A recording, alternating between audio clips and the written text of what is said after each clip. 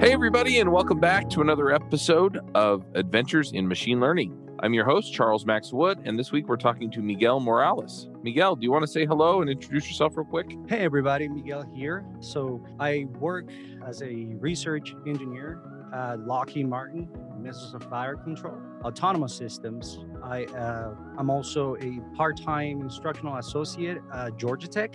I teach the course on reinforcement learning and decision making, the master's course, and I'm the author of Grokking Deep Reinforcement Learning. So I'm happy to be here. When I went freelance, I was still only a few years into my development career. My first contract, I was paid $60 an hour. Due to feedback from my friends, I raised it to $120 an hour on the next contract. And due to the podcasts I was involved in and the screencasts I had made in the past, I started getting calls from people I'd never even heard of who wanted me to do development work for them because I had done that kind of work or talked about or demonstrated that kind of work in the videos and podcasts that I was making. Within a year, I was able to more than double my freelancing rates, and I had more work than I could handle. If you're thinking about freelancing or have a profitable but not busy or fulfilling freelance practice, let me show you how to do it in my Dev Heroes Accelerator. Dev Heroes aren't just people who devs admire, they're also people who deliver for clients who know, like, and trust them. Let me help you double your income and fill your slowdowns. You can learn more at devheroesaccelerator.com. Wow, you sound way smarter than I am. Not that much. It works.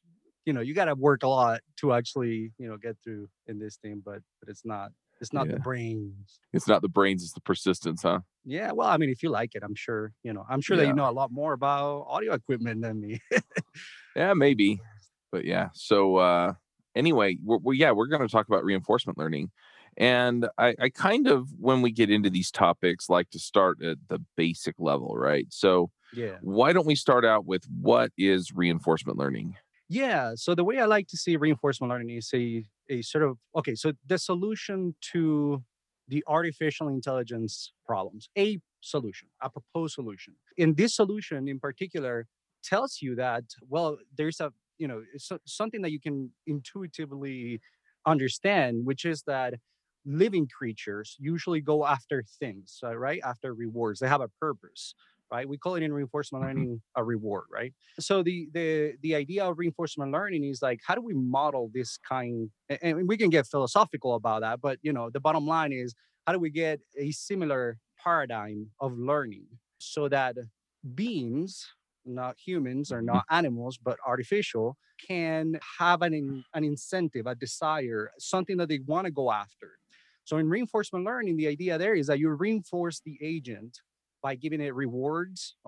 People sometimes call it punishment, but negative, positive, but just a numeric signal that is delayed, that is uncertain. You don't know what you get. You try to go after something, but intelligent agents learn to balance that kind of short-term reward in order to obtain the longer-term rewards, right? So when you invest, right, some money, you go like, well, I don't know, I don't want to put $1,000 in this bank. Well, why would I do that? I'd rather have the $1,000. Like, you put it, and then you watch it grow, or sometimes goes down, but you gotta kind of relax a little bit and then wait until it goes back up. And that, in society, we usually see folks that can successfully balance those kind of short-term rewards for traded off with a long-term values and rewards as the smartest guys, right?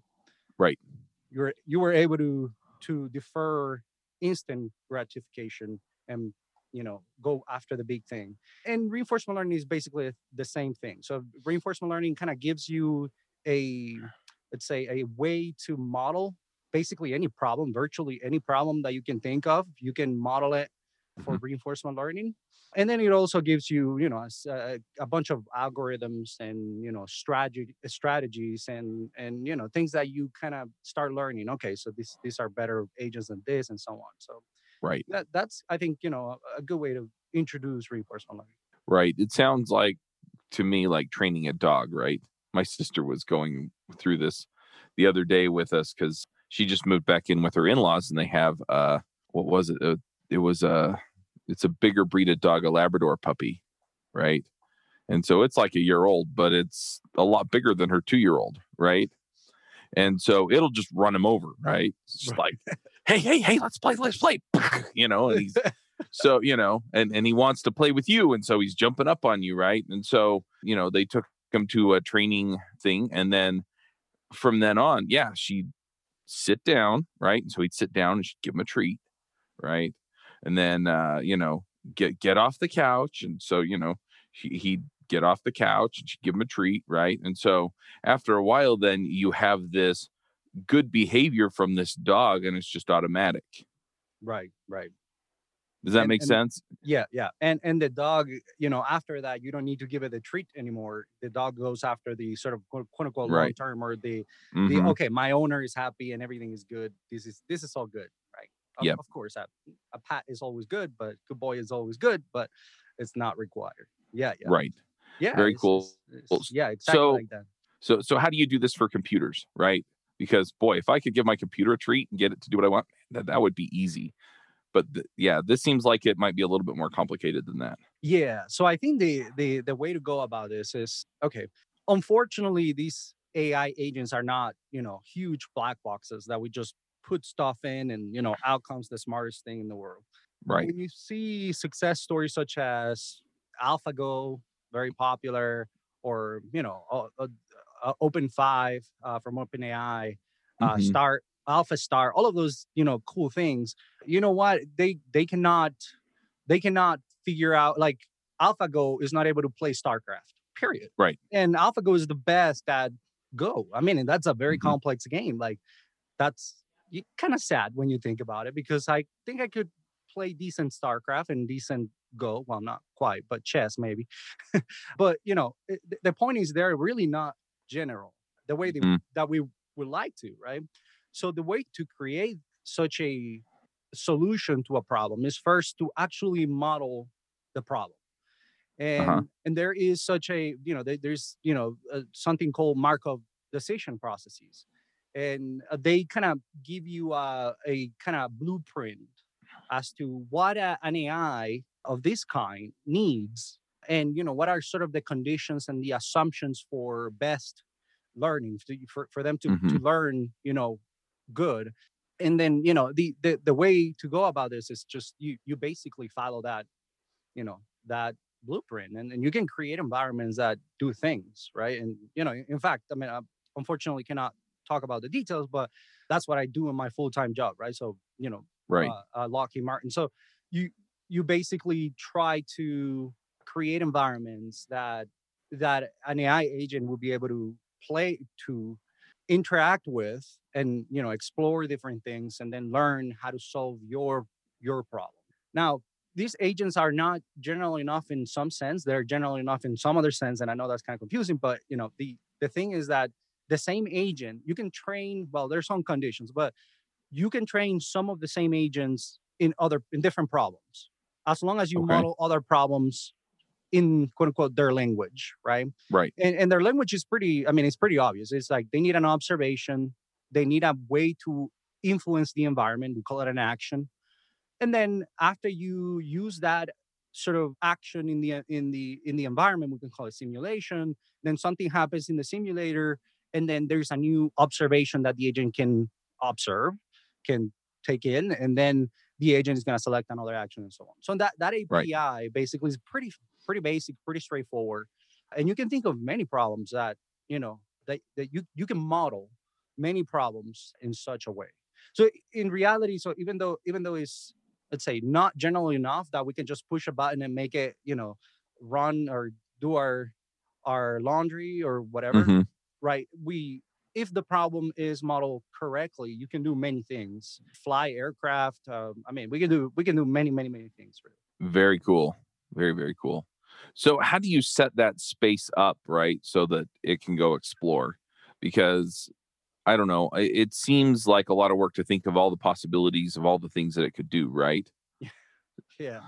And the funny thing about that is that sometimes, or I would say this, like most of the time, and it just happened a couple of days ago to me too, you don't think of things, and those AIs find them. I mean, if you don't think of things, they are going to think of things. They're going to go after it, or all the little loopholes. So the way you do it is you kind of model the environment. We call it the environment. That said, Okay. the other side of the agent is the environment, and then so you model that environment in such a way you can use a simulator, right, to put some Hmm. conditions and so on. But it's an iterative process. When you hook up an agent, is going to find loopholes. Oh, I assume that the agent was never going to fly west, and all of a sudden it did, and something happened Right. after that, right? So those kind of things are, I think, fun to, or it's kind of fun to see the how we humans are really not perfect thinkers at all, optimal Hmm. in this case, in the context of reinforcement learning. We don't think optimally at all, but we've been doing okay, I guess.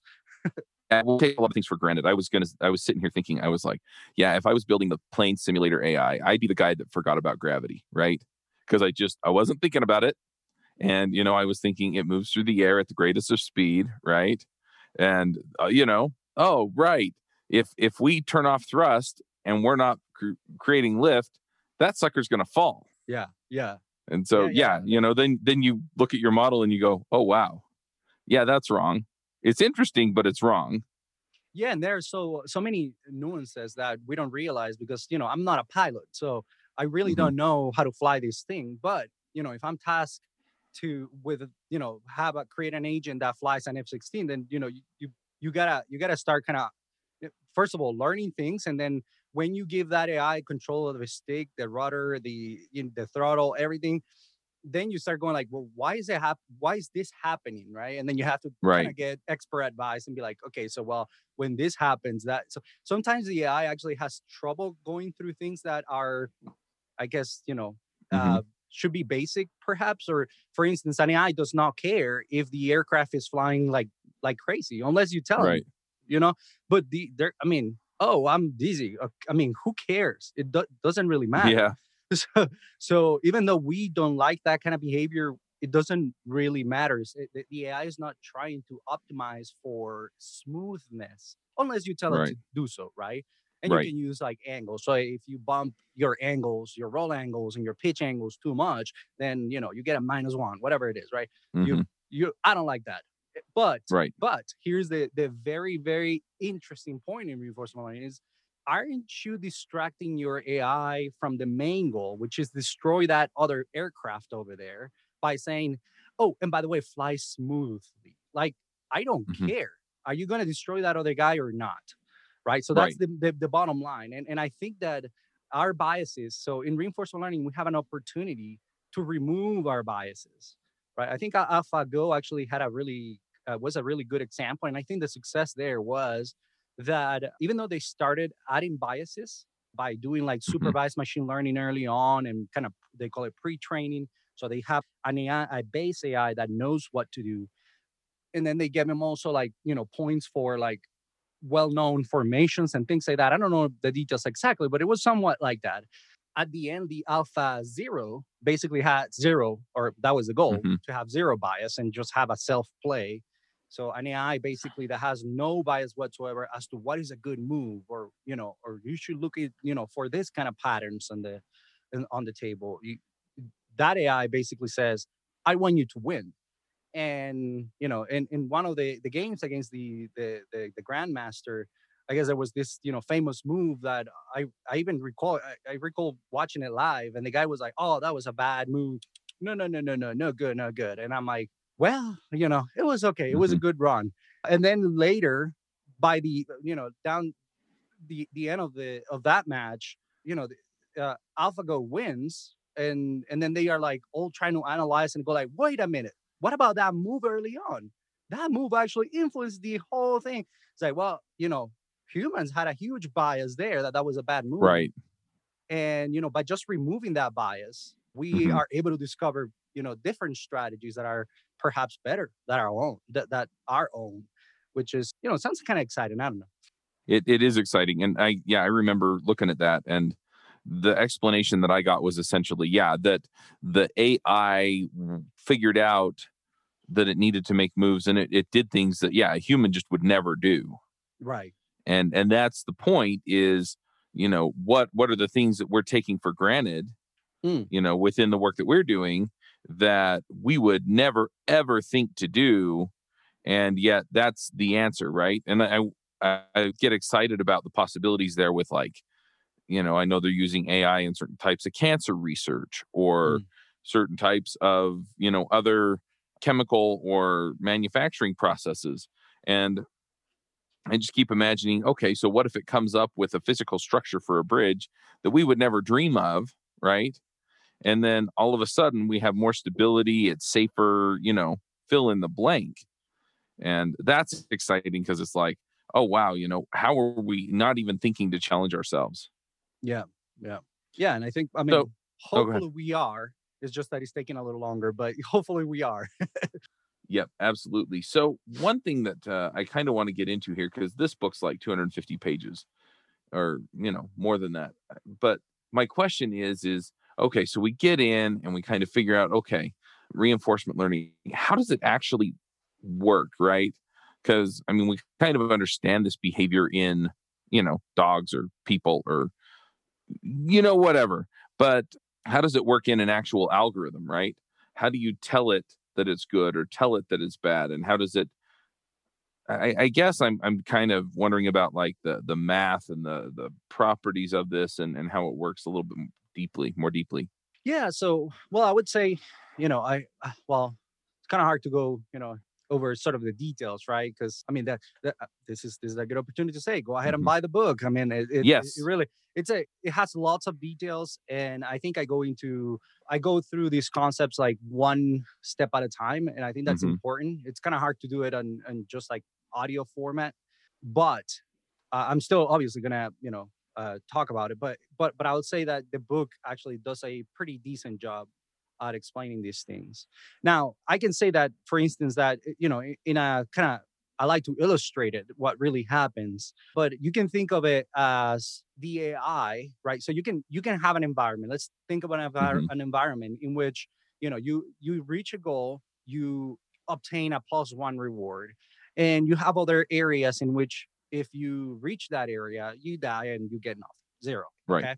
Now, in reinforcement learning, very, very often we divide the sort of the trials of the agent. So the agent basically attempting to solve a problem as episodes. We call it episodes. Not always, but very common.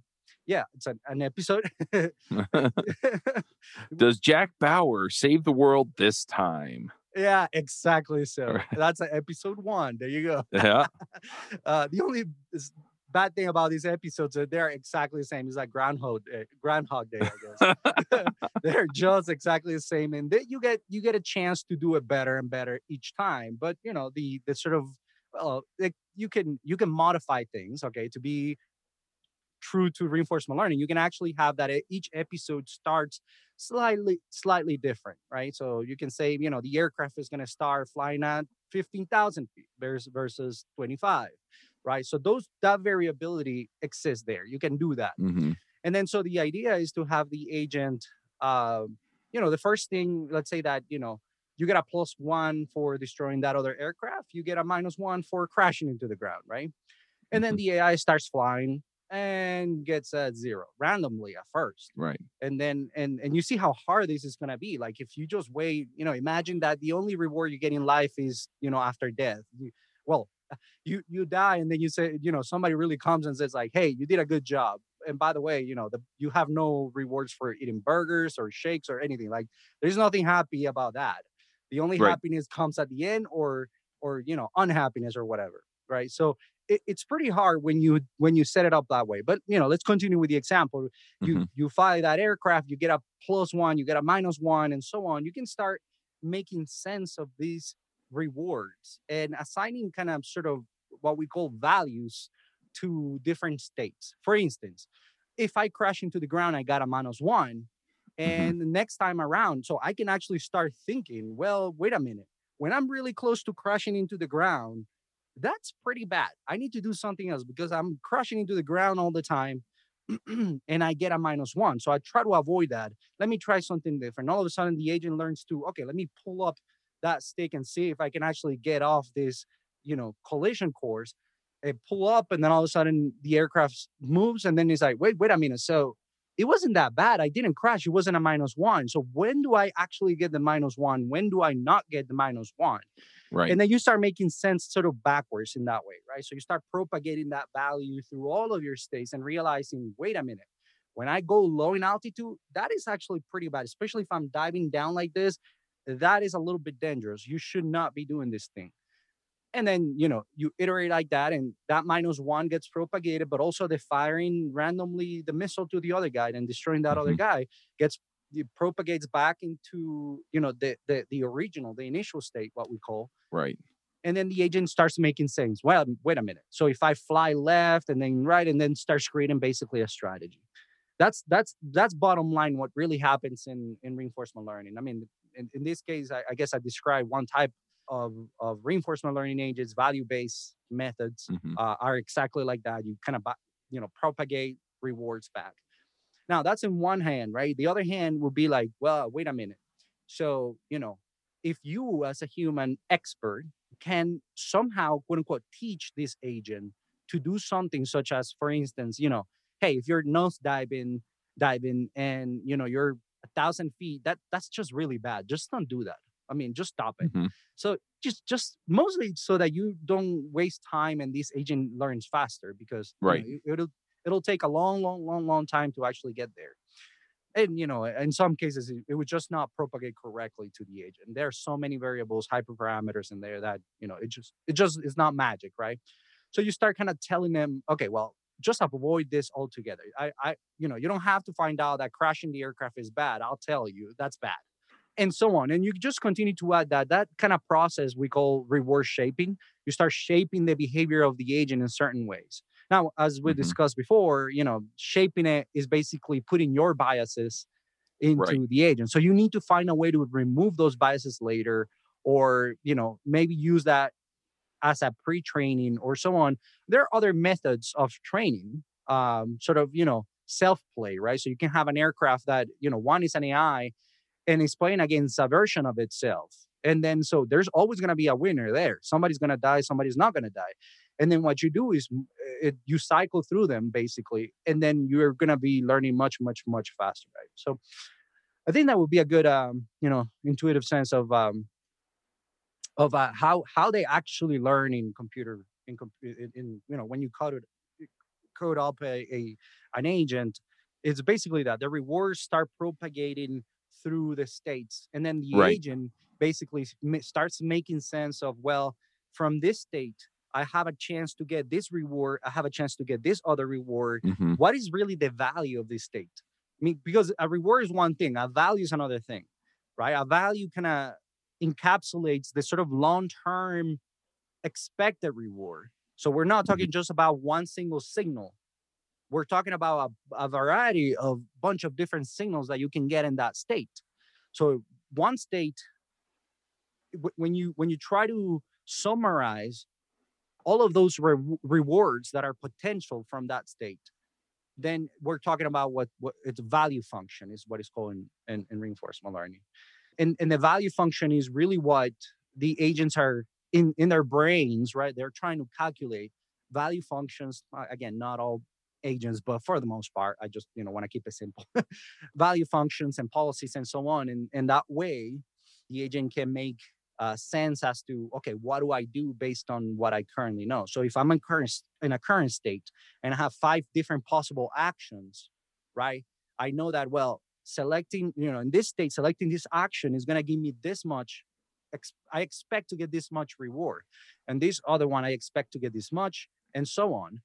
And then you make sense of that. You select the action. You have a two way to go about this, right? You can select the action. And this is another very interesting thing in reinforcement learning, is that you can go after the action you think is best, right? That's Mhm. that's that's fair. If you are like sure that you know everything in life, then go after it, because right. But if you do You, not, you you know my kids. They know everything in life. right, like that. I do have kids too. So if you think you know everything in life, you go after it. If you think that you perhaps don't know everything, then you continue to explore. You go like, well, I don't really know. I think this may be the best thing, but let me try this one. Let's see if this one works Uh-huh. well. and so on. And then, Right. you start exploring is what we call there, right? So you start letting Hmm. the agent explore. I can explore selecting actions that I don't think are the best, but because I know that my knowledge is not perfect, because, it's my estimate of what I've seen in life, then I continue uh, to try actions that are currently not my best estimate. Right. I get a sample, I say, well, it was or it was not, right? And so on. And then you Right. continue to modify your behavior in that case. That makes Right. sense? I, f- yep. I fired the missile 5 seconds earlier, and I got a better score basically because Yeah. it destroyed it faster. Or, oh, I Yeah. fired it way too early, and this is not the optimum way to do this, Yeah. right? It ran out of fuel. There you go. Yeah. It ran Yep. out of fuel. It didn't do anything. I'm now 2 missiles. The other guy has 4. I'm in trouble. Right. Yep. So, Yeah. yeah, exactly so. Exactly so. Yeah. That makes a lot of sense. One other thing that I'm wondering about, and I'm wondering if this, like everything else in programming, just basically boils down to you have to do this a bunch. But I'm wondering if you have any pointers on, let's say that I build out the environment, I put my agent in it, I tell it, okay, these outcomes are positive, these outcomes are negative, maybe you have a sliding scale for the time it takes or things like that. And then I put it in there and it's just not doing well at all. How do you start evaluating that to say, okay, I need to change the environment, or I need to change the agent, or I need to change some other factor that I'm not even thinking about? Like, how do you start tweaking it so you can get the outcome you want? Because, yeah, my experience with a lot of things like this is the first time is just going to be an utter disaster. I'm not going to get what I want at all. Right. So, how do I start getting closer to that so that I can, get an agent that's going to do what I want? Yeah, that's a really good question. It's a pretty hard. I think that's really, where we need more people, where we need to hire more people, because it's pretty challenging, right? And Hmm. and the thing is, like, the actual sort of you're talking about the practical side of reinforcement learning. The practical Right. side, that is hard. It's pretty fun to talk about rewards and things like that. And I love it when people go like, "Oh, I trained this agent to do this," and then, I like I said, I work at Georgia Tech, and you go into their homework or whatever, and they have, it was just a coincidence, or it wasn't really implemented correctly, or whatever, right? And you're like, man, reinforcement learning, this is unfortunate. Sometimes it works for the wrong reasons. Sometimes it doesn't work because you have a tiny little bug. And it's like, Yeah. it sucks. It really sucks, man. Well, so what I would say is, that comes to a sort of, a programming practice or software engineering practice. But Right. in this case, I would definitely, unit test, slow down, create breakpoints on your workflow, and really make sure that you, number one, I would say, first go after the environment as opposed to the agent. Do not try to develop both. Right. So just Hmm. copy an agent from my book, copy an agent from the web, use an OpenAI agent, use a whatever. Just do not mess with the agents at first, and start very simple. So as opposed to going like, I'm gonna get an agent with a attention net, and I'm gonna do something really cool with an LSTM, and I have so many ideas that I can do here. Yeah, okay, fine. But don't do that just yet, right? Start with the environment, kind of isolate the problem, right? So the problem is first the Hmm. environment, and start testing all of your assumptions one at a time, one at a time, one at a time, boom, boom, boom. The next thing, then you go to the agent. Once you think the environment is adequate and you created the rewards the way that you think is right, and you tested it, and it makes sense, right? After I destroy it, like, for instance, in this missile example, like, how do you, like, what is going to happen when both run out of missiles? Is it a tie? Are you making that assumption? Are you actually coding that assumption, or is there Right. something that's actually something that you don't think of at first? Wait a Hmm. minute. They both run out of missiles. They could. Yeah. Yep. Okay. Well, okay. How about when they both crash exactly at the same time? And you may say, no, that's impossible. Well, it's possible, especially when you run millions and millions and millions and millions of episodes, right? Right. Then it is possible. What are you going to do in that assumption? Well, I don't know who wins. Does blue or red, or no? It's a Right. tie. Okay, well, okay. Make sure you have that assumption and write a test case, right? That actually tests exactly that. And like that, right? You go over all of those kind of basic assumptions first when you create the environment, and then you move to the agent side, right? Mm-hmm. And in the agent side, you have a fixed, quote unquote, fixed environment, but we know that it's not going to be right. At least you start tweaking the agent and creating the models that you want. If you're doing a deep reinforcement learning agent, then add the networks that you want, cut them up, make sure that it's valid, whatnot.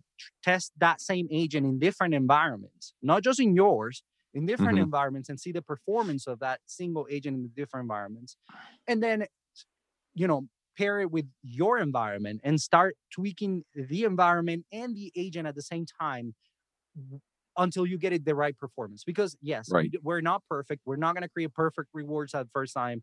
And I can assure you that the first time that you create reward functions, you don't think the same way, or in a Mm-hmm. mathematical sense. You can, the agent at one point is going to be like, oh, that action is good, but it's like 0.0001 better than the other one, or worse Right. than the other one. And you didn't see the 0.0001. I mean, it's just not going to happen in your brain. Right.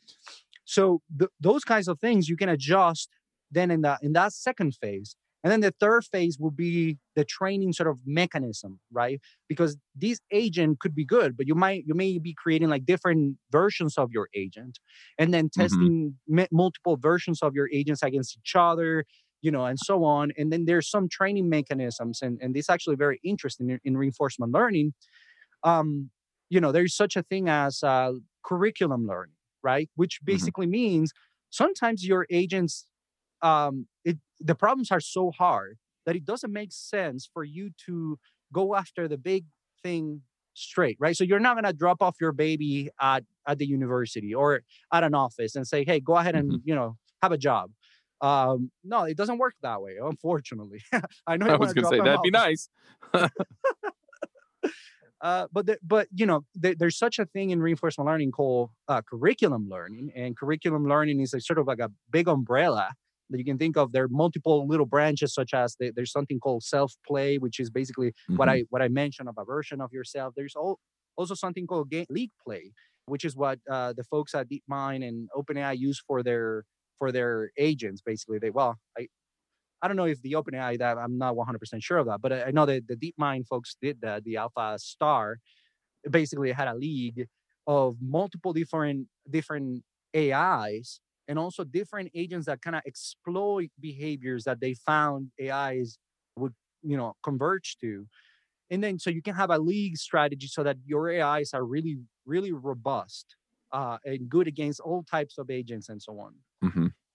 So I think that pattern is a good one in the practical sense. You first go to your environment, then move to your agent, then go to the training, and obviously you're gonna have to go down, up and down the pipeline multiple times. It's not a one thing, but if you do start without touching any of the rest, you have a trust me now, you're gonna have a better time, and it's gonna be better. Yeah, it makes sense. Hey, folks, if you love this podcast and would like to support the show, or if you wish you could listen without the sponsorship messages, then you're in luck. We're setting up new premium podcast feeds where you can get all of the episodes released after Christmas 2020 without the ads. Signing up will help us pay for editing and production, and you can go sign up at devchat.tv/premium. Yeah, I remember I took an AI class in college, and we were using all these algorithms just to find kind of the optimal path for a tank, and then when to turn and when to shoot and all that stuff. And boy, this would have been kind of fun to dive into with that. Yeah. And then you have that AI class. You remember if it was like quote unquote learning, or it was more like a search type of algorithms? I mean, in the AI classes, they teach both, but I wonder if you remember. Do you remember? No? Yes? Yeah, it was mostly just searching and Okay. Yeah. Like I mean, Yeah. So, and interestingly, AIs or reinforcement learning AIs can actually use those kind of search methods as well as, to kind of be better. Some of these you can think of it as some people call it model based, right? So you basically learn a model of the environment, the dynamics and so on, or, you're perhaps given that in advance, but that would be, to me, a sort of planning method as opposed to an actual learning method. Right. But, you get that, you learn the model, and then you use that search algorithm, and they're pretty similar. They just do that, search through all of the possibilities, and then, modify your behavior based on that search. Yep. Now, without taking the model-based reinforcement learning methods, do not just rely on that search method, right? They use the search method to kind of guide their path, but they do continue to explore as opposed to go through the quote unquote optimal. Why? Well, because they know that the model is not perfect. They just learn Right. that model and so on. So yeah, cool. Yep. Yeah, I'm kind of digging this. I want to go play with it now. It's cool. It's cool. It's addictive. Do you have? Terrible. Yeah. It's all addictive. Life it's is crazy. right. It's good. Yeah. So I'm a little curious. Do you have some favorite models off the web that you recommend people start with? Or Okay. For I guess you recommending, can pull some out of the book too, right? yeah, so I provide, so okay, for people to start playing with that, I recommend the ones in the book. Uh-huh. I try to make them all in the same sort of one function. So Right. I try to make it easy for learning, right? So that was the purpose. Now, if you Mhm. want to do it for like performance, or after you learn the algorithm and you want to like, move on to something, high good implementation, I do not recommend. Obviously, the ones from the book, they are not meant for Right. production quality. I recommend though RLib is actually, it's come to be it's a library, RLlib. Mhm. It's a pretty good library, and they have not only really good implementations, but what I do like of their code base is that you get to use. It is pretty easy to kind of have a distributed learning system, and when you get to Mhm. really challenging problems, there's not such computer that can just train your agent at once. I mean, you need multiple computers, and each component of the agent is going to be residing in different computers, Mhm. and those computers are going to be optimized for the particular part of the agent. So the agents are no longer inside of your computer; they are distributed, right? Right. And in this case, it's actually really good. I actually think that they have implemented a pretty good package. I mean, it has bugs, and obviously, but I mean, Mhm. it's super complex library. So it's not perfect, is I guess is what I mean, but Mhm. it is definitely to me, the best so far.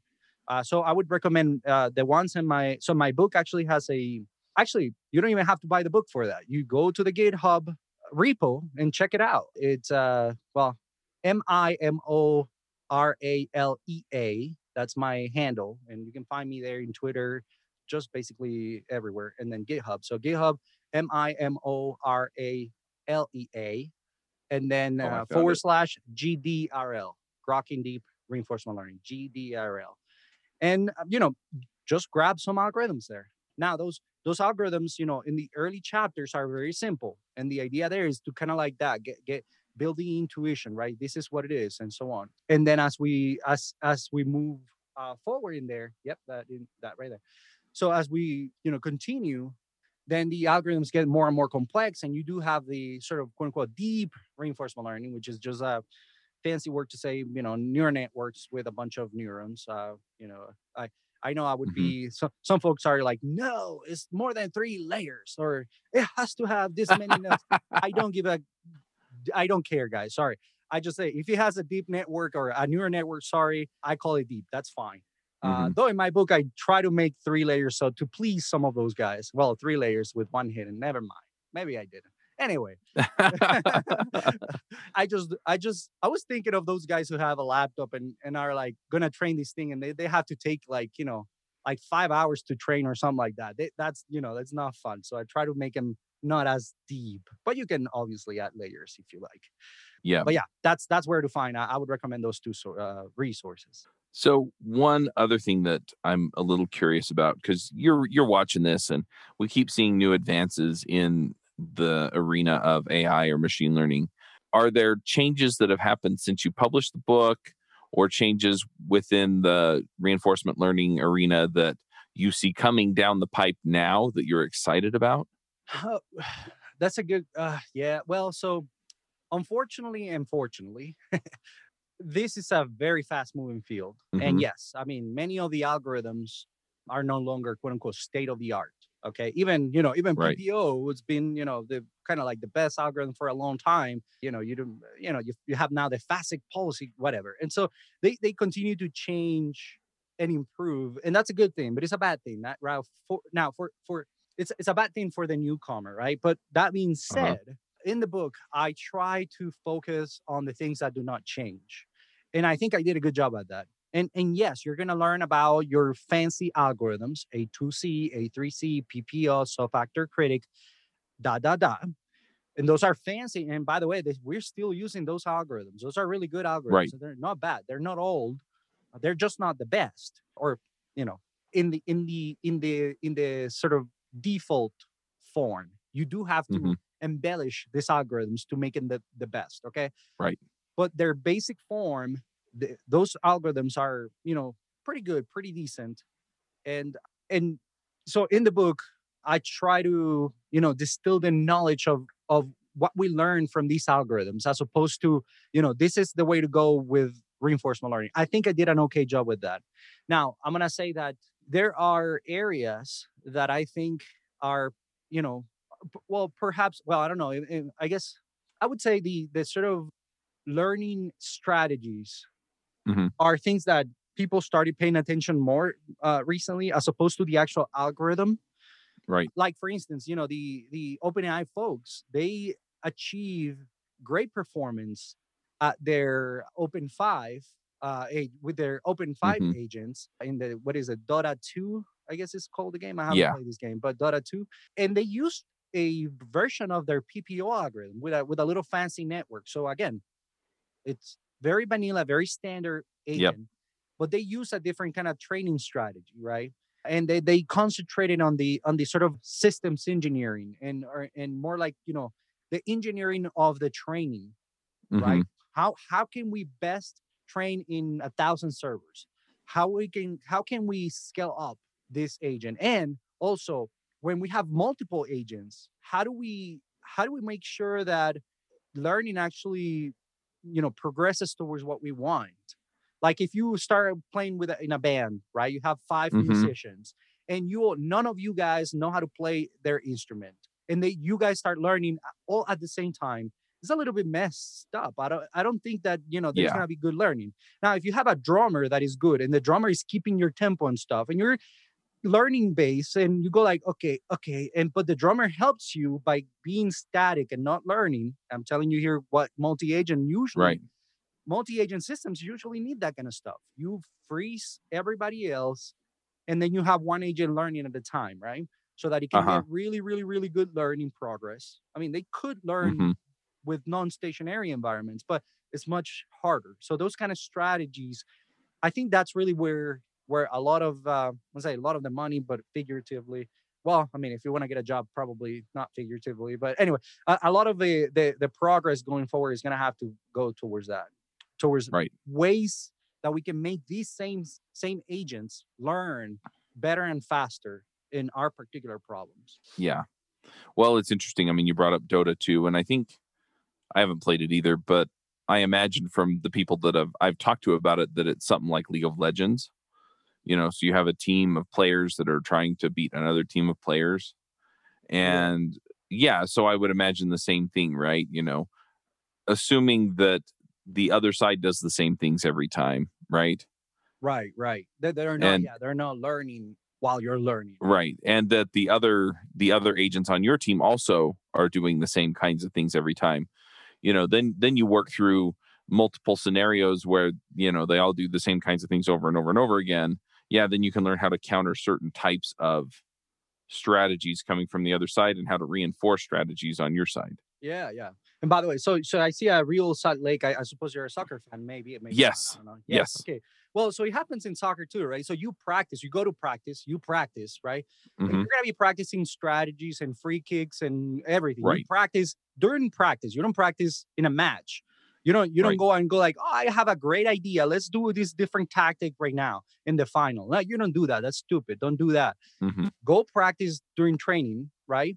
Prepare for the matches by Hmm. fixing different things so that your learning can increase, can progress. Right. And then you use that learning and then use it to perform. Now you can adapt Hmm. during your performance, right? But I don't think I think you can learn adaptation. Adaptation doesn't have to be Right. just learning, right? And changing your style. So Right. that kind of stuff is it's another way to see it. Yep. Yeah, it makes sense. And I kind of think of this as watching tape. My brothers played football. My dad would get the tapes and he'd sit with them, and Yeah, a exactly. lot of times it was look, if you had just been, half a foot to the left, right, you Right. would have blocked better. Or if you had just, come up just a hair faster, you would have beat that guy off the line. And right, same thing in Exactly. soccer. And soccer's my sport. That's the one that I love to watch, right? And so yeah, if you'd gone up against that guy for the head ball, a split Right. second sooner or later, right? Or if you had been a little bit more aggressive, right, to get him off his line, or things like that. Yeah, you can start tweaking it and letting people know, okay, you don't have to completely change the style of play that you have, but if you push it a little bit more this direction, you're going to get better results.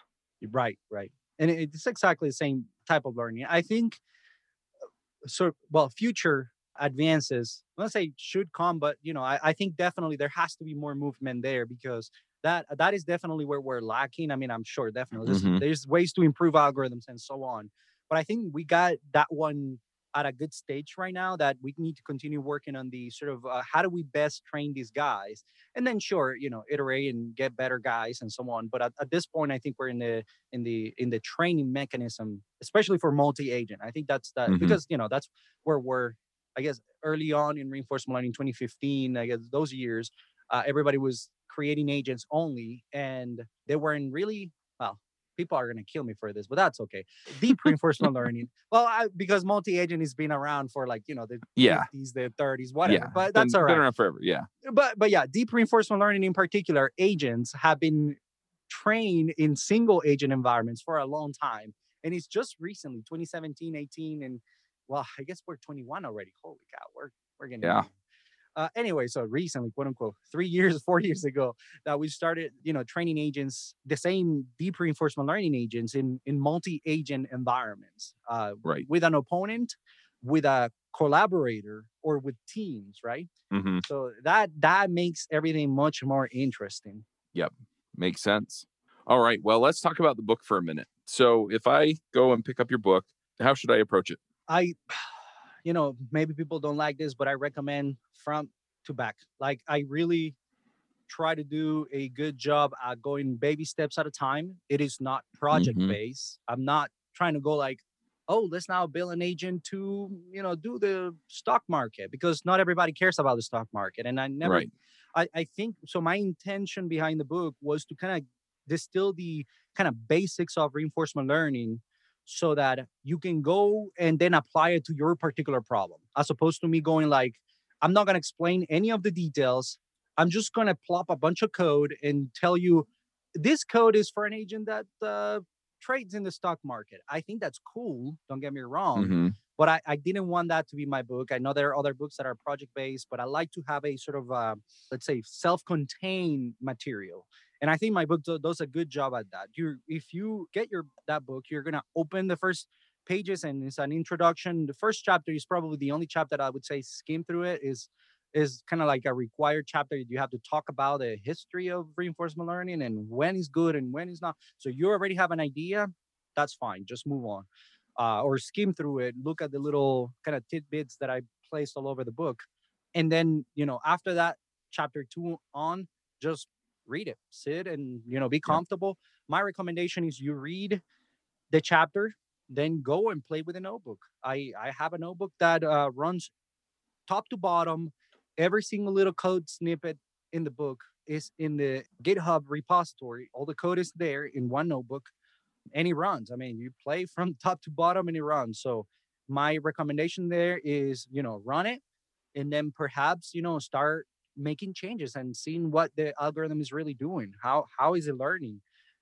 Perhaps create plots, right? That can give you a better intuition as to this is what's really Hmm. happening, right? But I try to create plots in there and put them in the book, so that that kind of stuff is there. But I'm not the best data scientist at all, not at all. So you're a data scientist and can create cool plots. Go ahead and do it. Share it. Have others look at your plots, and that kind of sort of I don't know, maybe silly word, collaborative learning experience, but I really mean it. Like, Hmm. other folks can do better at plotting. go ahead and plot and do that. And like plotting, there's many other things that you can do. And then my advice is go after one chapter and then think of what can I do if you really want to learn. And just what can I do, from this, and what can I share with the rest, right? And go do it. That Right. little exercise is gonna get your brain into it, and you're gonna kind of like get material, Mhm. into your brain, and then so on. You just keep moving through the books. The book, for those who read it like that front to back, so there are tidbits that kind of try to repeat and reinforce, well, reinforce, lack of a better word, reinforce the material here and there. Those are, designed with a purpose to give you a break, to, make sure that you bring concepts that you learn in previous chapters into that chapter so that you can see the relationship and the chain of knowledge as you go and move forward. And yeah, I would say that. I don't know. I mean, I don't know if that answers your question at all, but I think that is how I would approach the book, definitely. Right. Yeah, it sounds a lot like the advice that I've gotten from another friend of mine who I've interviewed for the Clean Coders podcast. And yeah, I was like, well, how do you learn a new thing, right? Because he was like, so I learned Swift and I do iOS development. And then I went and learned Android and I do Android development. And I'm like, well, they're pretty different. So how do you pick them up? And that's what he said. He's like, usually he just reads through the whole book one time and then he goes back through and implements all the stuff in it. Oh, or And that's another good approach. Yeah. right. But yeah, front to But it's back the and then same going forward. idea. Well, Yeah. what I think about it is like if you're let's move from the mental realm to the physical one, right? So if you Mhm. want to gain muscle, how do? You first have to eat a bunch. I mean, you have to feed your Yep. body with quality food. Okay, so if you're Yep. just going online and just Big getting whatever Macs. you can get, yeah, Big Macs. That's Big Macs. Do not get Big Macs. Get good material. Look at Right. where the material is coming from, and then feed your body well. Now, usually in my personal experience, I cannot just eat and go work out, or work out, and Right. it just doesn't work well. So you don't have to do the two. Go read the book. In other words, is what I'm trying to say. Mhm. Go read the book, and then later, wait a week or whatever, and then actually get to the code and try to implement it. All of that, and also if you kind of cycle through those, better results. It's very similar. I don't Yeah. want to stretch the analogy, but it's very similar. You gotta feed your mind the proper amounts, plenty, proper Mhm. amounts, and quality, Right.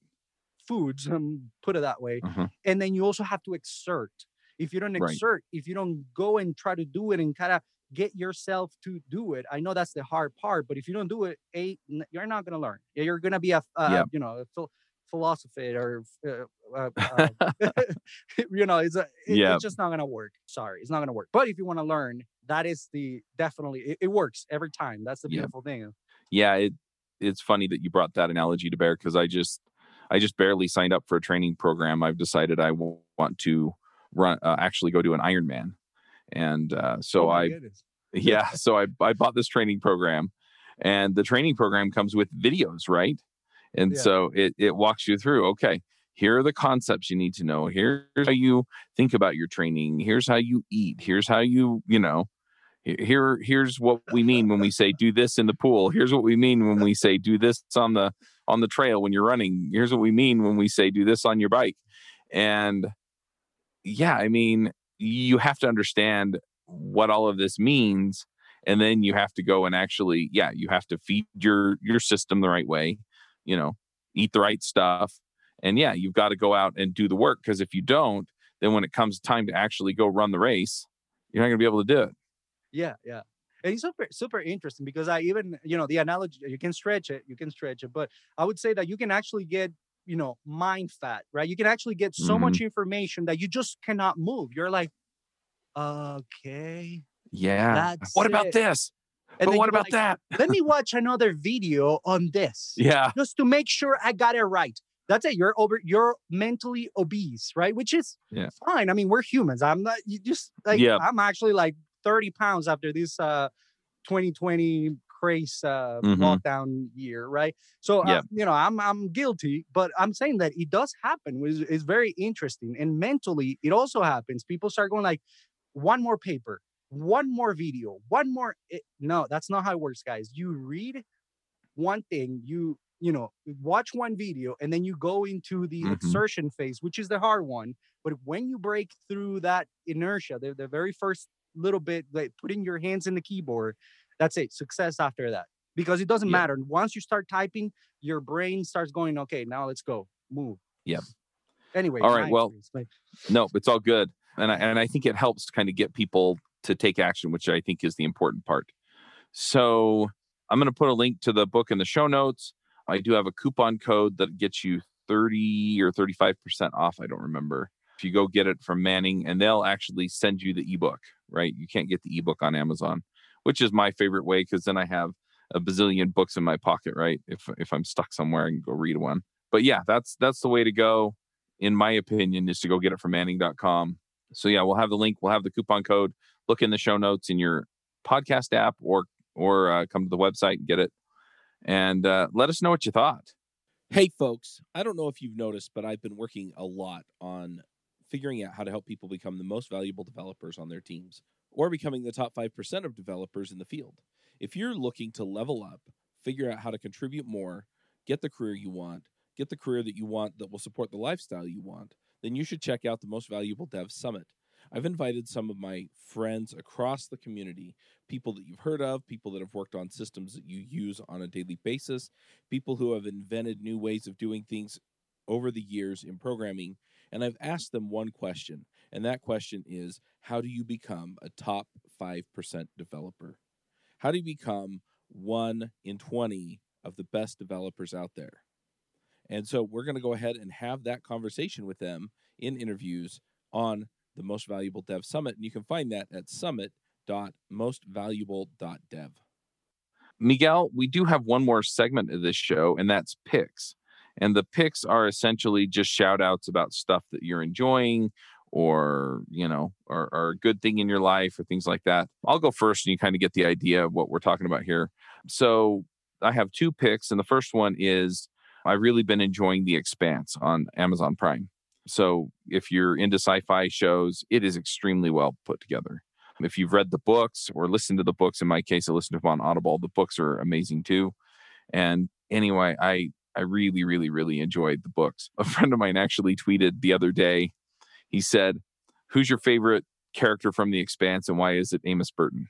And it's funny because most of the responses were, "Oh, well, yeah, it is Amos, right?" And it was funny. We had a little bit of a conversation about, yeah, Amos is my favorite character just because he's so interesting, right? In the way that he acts, and his motivations are so different from anything that I would do, because he's a psychopath. But the flip side of it is that I really, really strongly identify with James Holden. And so, yeah, we had the conversation about that and what that meant and all that stuff. It was kind of fun. But anyway, it's a great book series. The characters are awesome. I think that's what they missed the boat on with the latest 3 Star Wars movies, is that they didn't give the characters a rich enough feel. And so people don't identify with them the same ways they did with the original Star Wars movies, because, yeah, the technology was cool, but you really cared about the characters. Anyway, I'm getting way off on a tangent, but I'm going to pick The Expanse on Amazon Prime. And then the other thing that I had a really great experience with, and this is something that you all can sign up for, is I started a coaching program, and I'm coaching people on how to become what I'm calling dev heroes. And what the idea really came out of was, I talked to a whole bunch of people that were kind of stuck at senior developer, right? So if you talk to juniors and mid-level developers, they're all going, I want to be a senior developer. I want to be one so bad. And then they get there and they're not really sure where to go from there, right? So they have that job for a year or two, and they start thinking about, okay, where do I go from here? And some of them wind up in management and they're happy there. But some folks, they look at it and they go, I don't want to go down the management track, right? And I also don't want in 3 years to be in the same job, maybe at a different company, right? I got a high from learning, from moving forward, things like that. And so I want to find that again. And that's what I'm creating. What I found is that if you go out and you start producing content and networking with people and things like that, right? Like we're doing here with Miguel. I like the guy. I've gotten to know him a little bit. We've had fun chatting. I can probably ask him to come back on and talk about something else, or, so I get, and I've learned a bunch, right? And so I get all of that payoff, right, from doing this. The other part of it is that some folks are trying to either build courses or build a freelance or something like that. And it's also a great way to kind of do that, right? And so maybe your high is, oh, I just made another couple $100 selling a course, or I just helped another person with my content, or I met somebody that I can sit down with for a half hour and I can help pull them up, right? And so I'm trying to help people create positive things out in the community, but then also be able to profit from them either monetarily or emotionally or whatever. And so that's the idea behind the Dev Heroes. So if you're interested in learning how to do it, then you can go to devheroesaccelerator.com and it'll take you to an application. You can just fill it in. It's mostly questions about where you're at and where you want to get to. And then from there, if I think you're a good fit, then I'll get on a call and we'll actually do a 1 hour strategy session. We'll talk through where you're at, talk through where you're trying to get to, and see if you're a good fit for the accelerator. So I'm not letting everybody in. If you get into the accelerator, it's because I think I really can help you. Otherwise, I don't want your money. I'd rather have you, move in a direction that's going to make you happy and not pay me. So that's kind of where we're at. So yeah, devheroesaccelerator.com is where you get that. Miguel, do you have some things you want to shout out about? My goodness, I suck at this. I won't be able to do it for 5 minutes, but I can. I talk all the time. That's my gift. Okay, that's definitely. I'm like, I don't know. Did I watch? I think I watched a movie last night. What was it, Thor or something? I don't know. My wife liked that guy. Go. Should I shout it? No, that's ridiculous. No, I'm not gonna do that. I'm not gonna do that. I am. However, because it's reinforcement learning, I know I need to do one though. I would say so. I think the lectures by David Silver, by Sergey Levin, and then I think there's a new one also coming up, Dmitry Berksitas. They are posting their lectures. These are high quality instructors, and they're posting their lectures on YouTube for free. Obviously, I mean, it's YouTube, right? So, I mean, for free, quote unquote, you watch advertisement. But other than that, it's pretty good. So, I think that's the shout out that good job. I mean, they are doing not only a good job by, just posting these lectures there and, having it accessible to anybody, but, these are, MIT, Berkeley professors, DeepMind, I guess is the UK of London, whatever. I don't know what the university is in there. I would highly recommend that for those who want to continue learning reinforcement learning. And I would say, yeah, that movie, that Loki guy, he's fun guy. I mean, I like this guy. He's I know, ridiculous. Right? I had not watched this guy, but I mean, this is like fun stuff. This guy is crazy. My wife was laughing her ass. It was awesome. It was great. But anyways, it's an old movie. So, but I have little kids, so I haven't watched. I need to catch up. I haven't watched movies in like forever.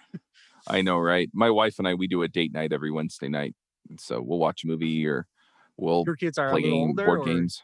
My youngest is 5. My oldest is 15. So yeah. Oh, so you're okay. So we have the spread. My oldest actually. Oh, you guys are busy.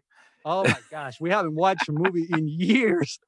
And then so yesterday, actually, in years, but we watched actually yesterday, last night. We're like, oh, let's just do it. Let's do it at night, right? And yeah, we watched that one. It was fun. Yep. Yeah. No, I remember those days very well. I have 5 kids, and yeah, the oldest is 15, and I have a 13-year-old, a 12-year-old on Saturday, and then or Sunday. Her birthday's Sunday. Her birthday's on Valentine's Day. That's Valentine's. Actually, mine is the 15th. That's fun. Oh wow. Yeah. Mine is 15 Happy in the birthday. morning. We were like, not Valentine's. That would be double present. So you have one coming up. That's great. Yep. And then I have a 9-year-old and a 5-year-old. So yeah, fun time. Wow. Good. All right. Anyway. Well, let's go ahead and wrap this up. Thanks for coming, Miguel. This was really helpful, really interesting, and I love just diving into this stuff. Before we do that, I guess I should also ask, like, where are you on social media? We have your GitHub link, but anywhere else? I was very, I guess Twitter, but not quite this year for some reason. I've been a little bit more like careful with the power of the Twitter. But that aside, if I check once a week or 2 weeks and so on. So I think social media, that would be it. And I try to remove myself from every other social media actually just recently. I'd rather more like sort of, instead of socially meeting people, getting to know one-on-one, I guess. And, if folks want to send me an email, by all means, that can happen too. So And that would be my same handle at gmail.com. Just send something, say hi. It's all good. It takes me a while to respond. I'm not, all the time checking social media stuff, but that's what we got so far. All right, sounds good. We'll put links to all that stuff in the show notes. And thanks again for coming. We'll wrap this up, folks. And until next time, max out. Yeah. Thank you. Bandwidth for this segment is provided by CacheFly, the world's fastest CDN. Deliver your content fast with CacheFly. Visit CacheFly.com to learn more.